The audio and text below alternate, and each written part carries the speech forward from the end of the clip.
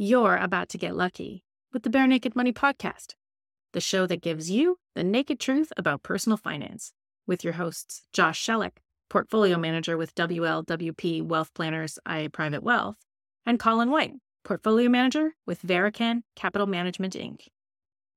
Welcome to the next episode of Barenaked Money. Colin Josh here. I'm leading this off because I don't think I'm going to get to too much talking, because Josh has prepared a podcast to assault all of my firmly held beliefs and to convince me that I'm wrong. So I've always personally said that I keep really, really firm opinions right up until somebody changes them. I think Josh is going to take a run at changing some of those opinions. Now, I'm not sure how fulsome his effort is going to be because he doesn't seem to be confident, but he is going to argue the other side of some things. I don't even know what they are. So I'm as excited as everybody else to hear how this podcast goes. Well, I'm always confident. When I put together a well thought out argument. But we're coming at this from an approach that we often will take, where not only will we challenge the conventional wisdom, but we'll challenge our, I guess we could call it, you said firmly held beliefs. It's never that firm because, to your point, we're always trying to change our minds for whatever reason. But things that we're fairly convinced of, I guess we could call it. Yeah. Well, I mean, but at the end of the day, when you reach a conclusion, you have to have confidence and walk in a direction. So, and I think that's the important part. We will come to a conclusion and say, okay, yeah, this is our conclusion, so this is the direction we're going to go. So that's a level of confidence. And maybe firmly held beliefs doesn't mean it can't be changed. Sure. It just means that it's the direction that we're willing to walk in until somebody proves us wrong. Yeah, and I'm attacking this because I think just as a whole, society, the workplace, the financial industry especially, we're too stuck on our currently held beliefs. I was listening to a sports podcast yesterday, and the guy was talking about Shohei Ohtani, who's turning in one of the most miraculous seasons of all time in baseball. And he was talking about how when Ohtani first came to the MLB, his first impression was this guy can't hit. 2 weeks later, he changed his mind and said I was wrong, which is incredibly rare for somebody to come to a conclusion, take in more information in such a short amount of time, and then change their opinion, especially publicly. So anyway, I got a few things to challenge you on, Colin. I think you'll like them. I can't wait. And for those who accuse us of being scripted, this is so unscripted. So editing may make this sound better, but this is the real deal, Josh. Let's see if I can respond. So my first challenge to you is that real estate in Canada is undervalued, significantly undervalued, actually. Reasons why? Well, immigration, maybe you've heard, we're adding about 500,000 people a year in Canada to immigration. 500,000 people that are coming in, that are educated with money, that want to live in cities, that want to buy houses, and they have the means to do so. 500,000 people a year added to our population is going to drive up demand.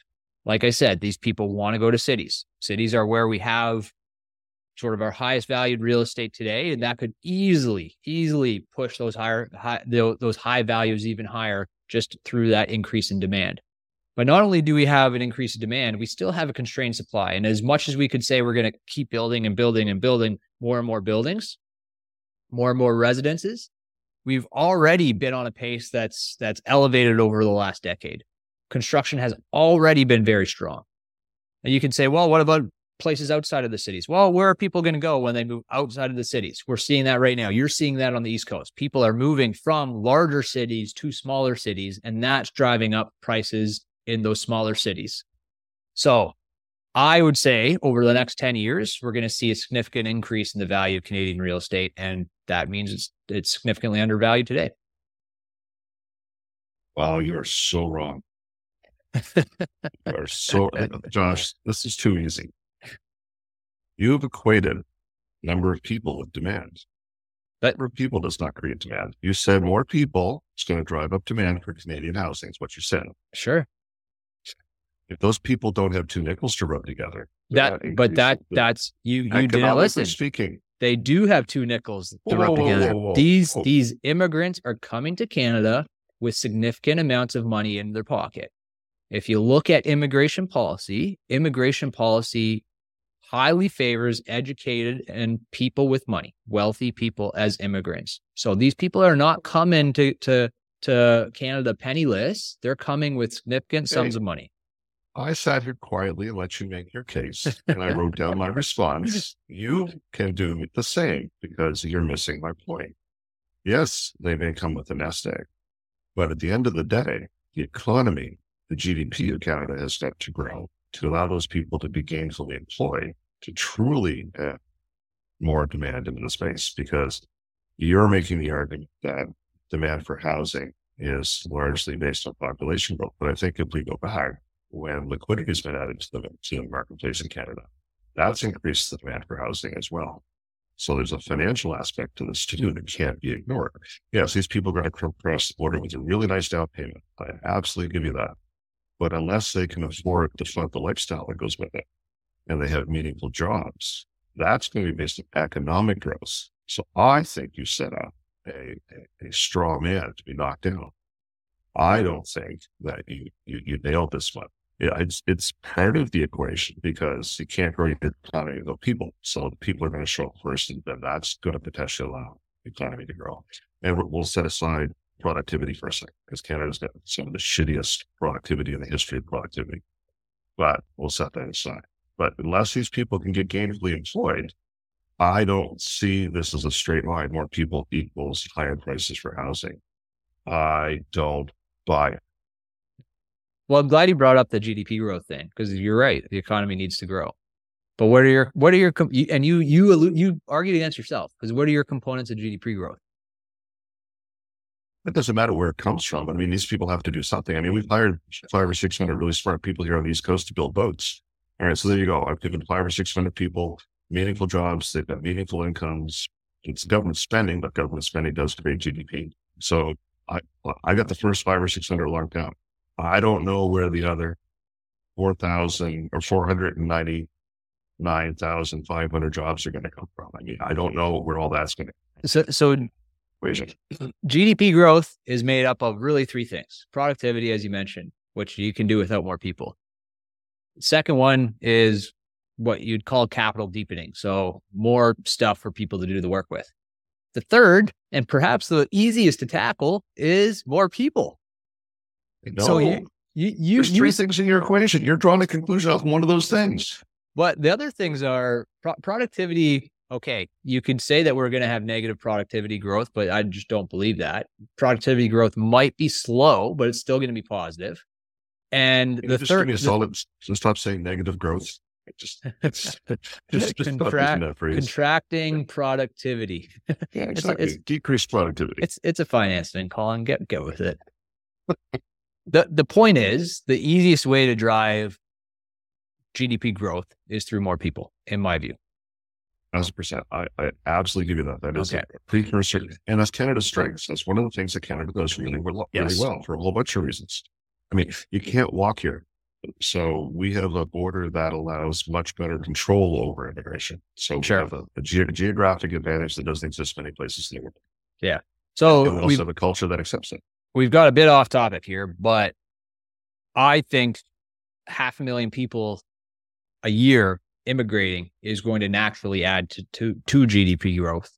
And when you combine GDP growth plus more people, plus more money, plus not enough supply, that tells me that the price is going to appreciate. That is absolutely one of the pressures at play.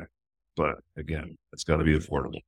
People have got to earn enough money to buy these places. And if the houses get more expensive and they have money, they're going to sit there and think it's a closed loop. So you admit houses are going to get more expensive? If more money shows up, yes. Absent money, you got a bunch more poor people. I can't believe you didn't refute it with something about debt or price to income ratios or anything like that. So I'm a little bit disappointed in your pushback, Colin, but I think you'll have better luck with number two, maybe. Disappointed in what? Oh, kid. All right, fine. Keep going. What's your next one? Crypto related securities are going to be the security type of the next decades.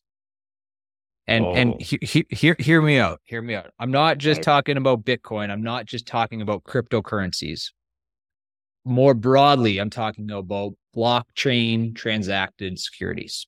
So novel security types have come into the market and excelled before. Very recently, actually. Look at exchange traded funds. Exchange traded funds really didn't exist. They did, but not in any mainstream way 20 years ago. And now they are proliferating like crazy and taking up a huge share of the market when you're looking at investment products. And the blockchain transacted securities, that type of transaction, that decentralized ledger, that has some benefits. The reduction in intermediation costs is real. It can reduce costs overall. We've seen something similar when you think of other peer-to-peer type transactions with things like Uber, Airbnb, Turo. These things are becoming the norm. They're becoming the mainstay of our day-to-day life. And again, I'm not talking about cryptocurrency specifically, but just call it a crypto-like security. That could be the next thing for the next 10 years. I call it the next thing. Like, does that make it better than LeBron? I mean, you're kind of putting it on a little bit of a pedestal. Is it going to continue to evolve? Yes, but it's fundamental. It's philosophical weakness, decentralization. Everybody wants it. Nobody likes it, because that's where you see some of the more major frauds, and there's less oversight, and there's votes to be gotten by having oversights in place. So the whole argument against centralization, we have centralization on many things, beginning with a perceived need to protect the overall system and to keep the system functioning. And most of the countries in the world are democracies, so most of the countries in the world have votes that are at stake for protecting society. The counterculture wars, which I think is largely where you're going with this decentralization thing, seeks to avoid or mitigate some of these things. And on its face, for a very good reason. These frictions in the system that are put there by the system are frictions, and absent malice, frictions get in the way. But the problem is, as soon as you take out those frictions, then all the bad actors show up.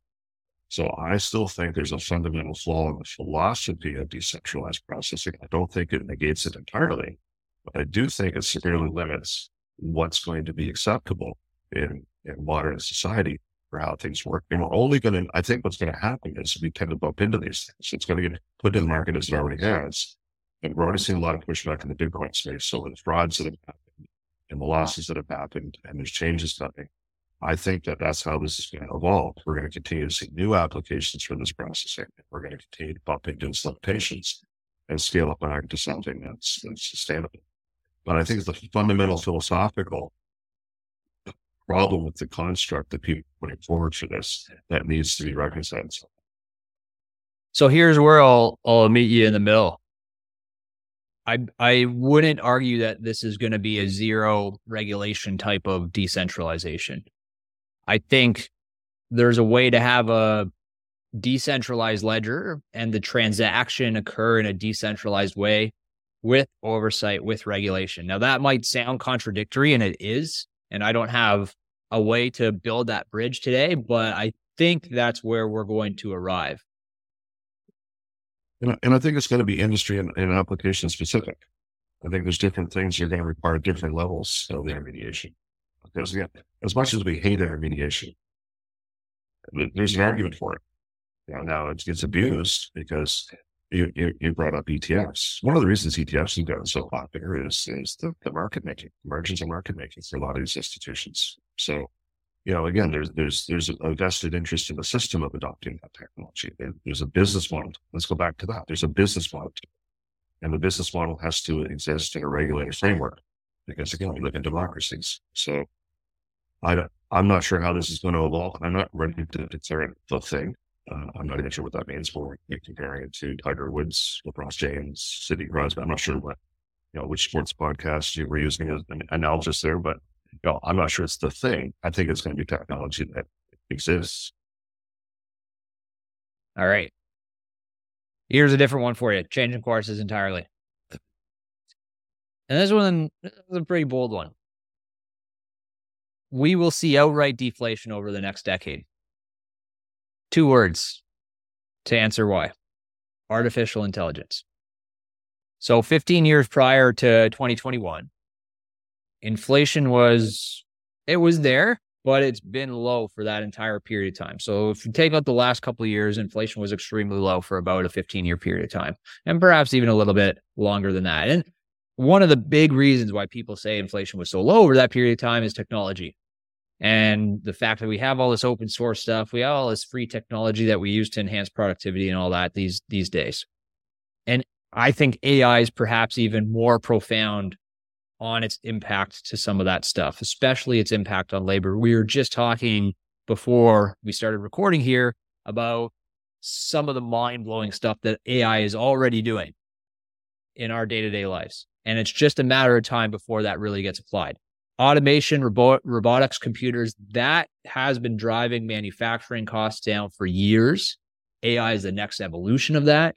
AI is going to make the supply of a lot of things exponentially higher. Some knowledge-based goods or services, if you want to call them that, will be in a nearly limitless supply with AI. And even some of the physical goods, AI is going to drive the supply of that higher as it makes the manufacturing processes easier. This stuff is all open source today, so it's not even stuff that we're paying for. It's making our lives way easier. Higher supply of all this stuff that I'm talking about. What does that mean? That means prices go down. Maybe. So let's walk back, and keeping in mind this is but let's walk back to other technologies that have come forward, like cars. Yeah, cars are going to make it so much easier for everybody to do everything. All the horse people are going to be out of business. Quantum jets, railways, the original computers.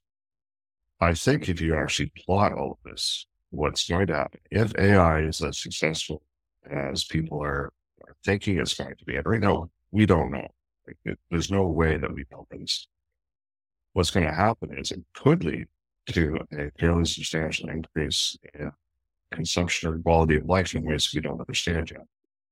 So it's going to make things possible. It's going to free up time. It's going to free up capital. It's going to free up interest, and people will move on to the next thing. Because again, even talking about inflation is a nebulous thing. To track inflation back the last 15, 16, 100 years, 100 years ago, we weren't buying computers and TVs and the things that we consume today. So it's a financial construct that doesn't always line up with how economies are working as we go through all the various revolutions we've gone through, be it technology, be it internet, be it self-driving cars. But this AI is ubiquitous. It is going to affect a lot of different things. But I'm not sure that the complete knock-on effect of that is going to be, we're going to use exactly the same services and just pay less for them. I think it's going to cause new services to become less. So I think AI is going to be fighting against itself. You're going to have 2 lawyers go to court, both using AI. I don't think that's more efficient. It may even take longer. So I don't know that we know how this is all going to play out. I do think it's going to make some things less expensive, for sure.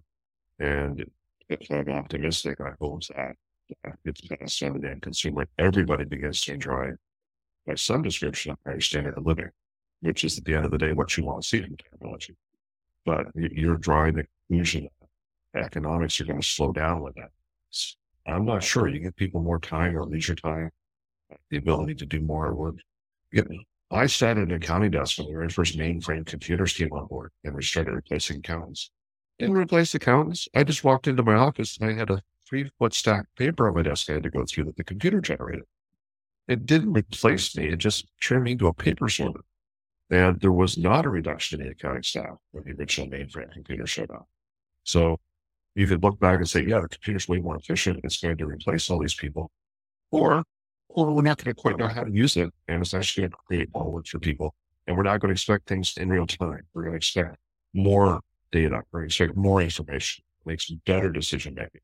Because it's a competitive marketplace. If I can get A to Z quicker with AI, now I've got time. Let's go on to the next alphabet. Let's do the next thing. That's where the competition becomes. Just-in-time manufacturing, just-in-time processing. how quickly can we get at this? Because again, that's the human condition. You're seeking to keep driving the rocket. So I don't think it's a straight line. I don't think you're wrong. I don't think you're right, but I would not be confident that this is going to cause deflation. I think one of the bigger pushes from a deflationary impact has been the modernization of places like India, Pakistan, and China, with all that labor coming, all the transfer of marketing into those, or manufacturing into those countries. I think that was hugely deflation because North America likes to buy salad spinners. I don't know why we like to buy salad spinners, but we do. Yeah, they can make them really cheap overseas. So I think that's also been something that's maybe, I don't know if that's getting more around.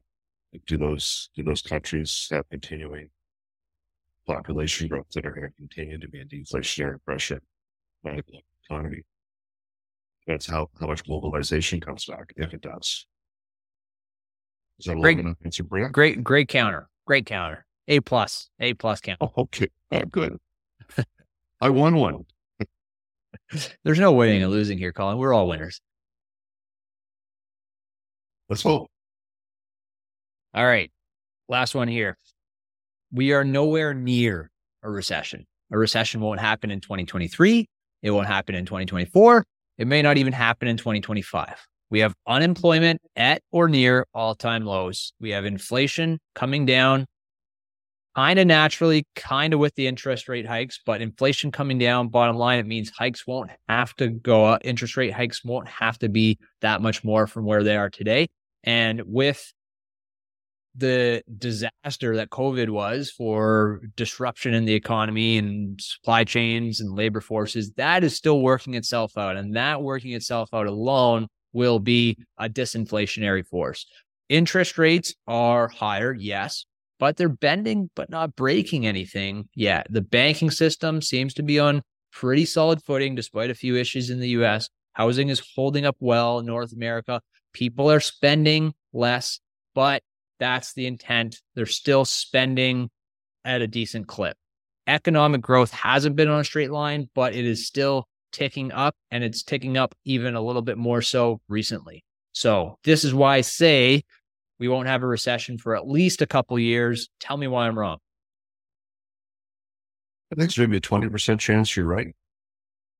This could be the soft landing, but the argument against it is I don't think we have seen the full effect of the interest rates to this point.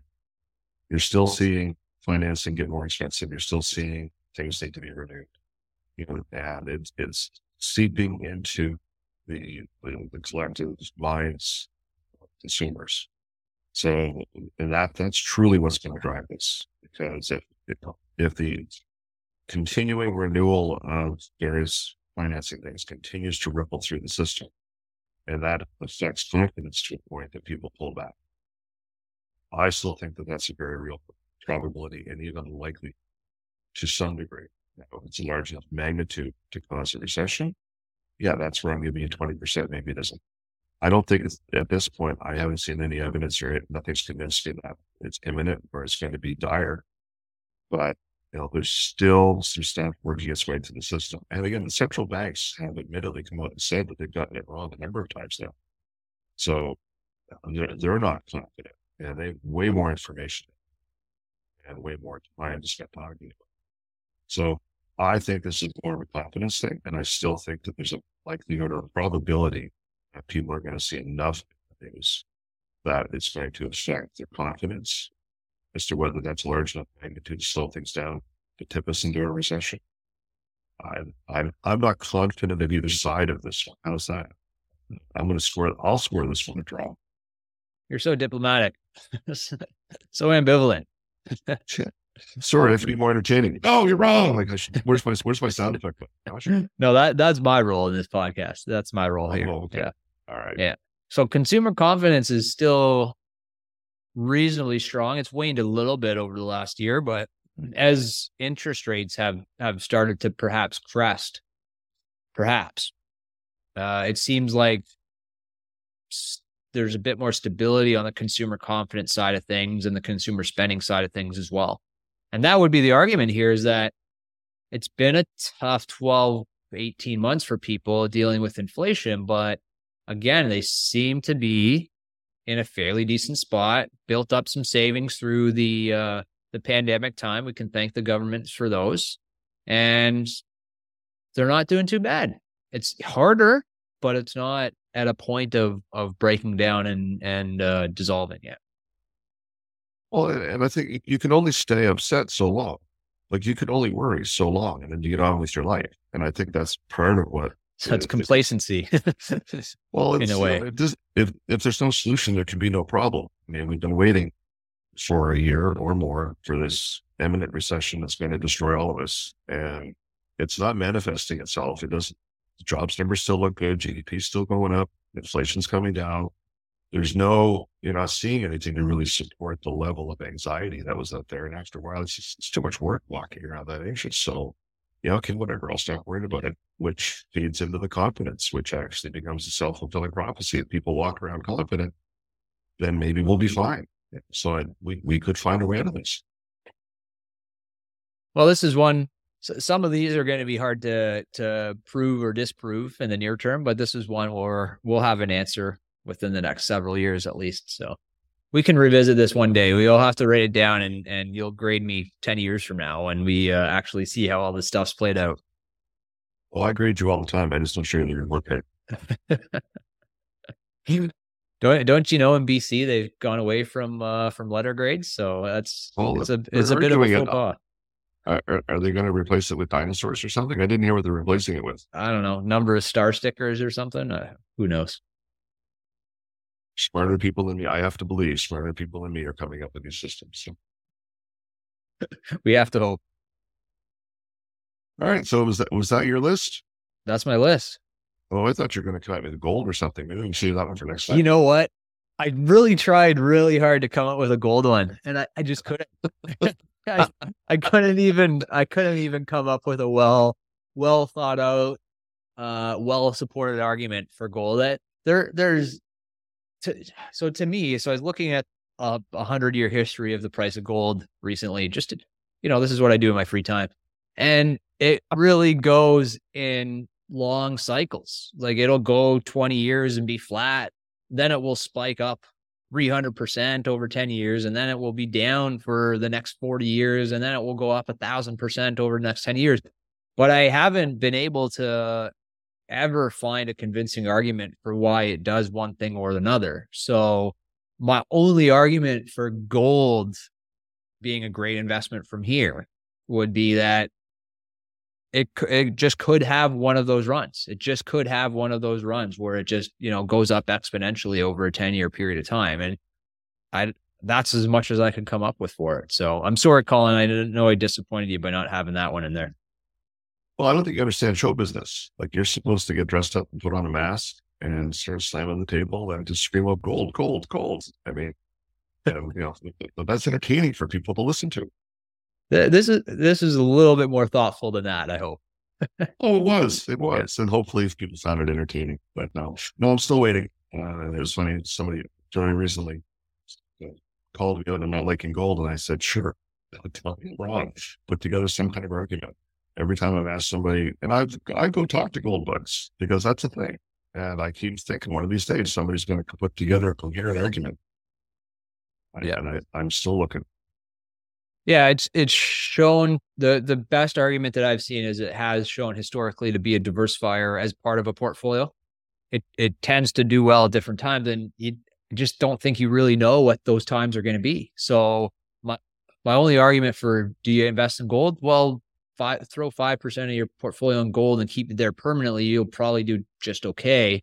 But I just think there's better ways to diversify still. So. Not for me. I couldn't even get there, even squinting my eyes a little bit. All right, fine. So maybe we need to do a follow-up podcast and stuff. It was so far out there, we couldn't even argue about it. Yeah, you got it. I'll work on that this weekend. All right.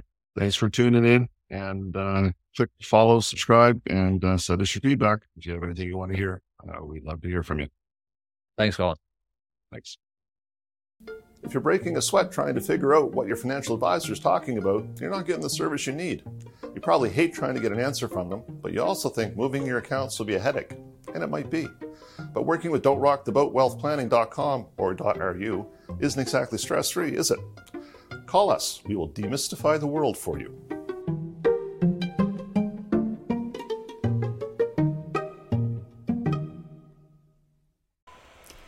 Barenaked Capital Management Inc. is a registered portfolio manager in all.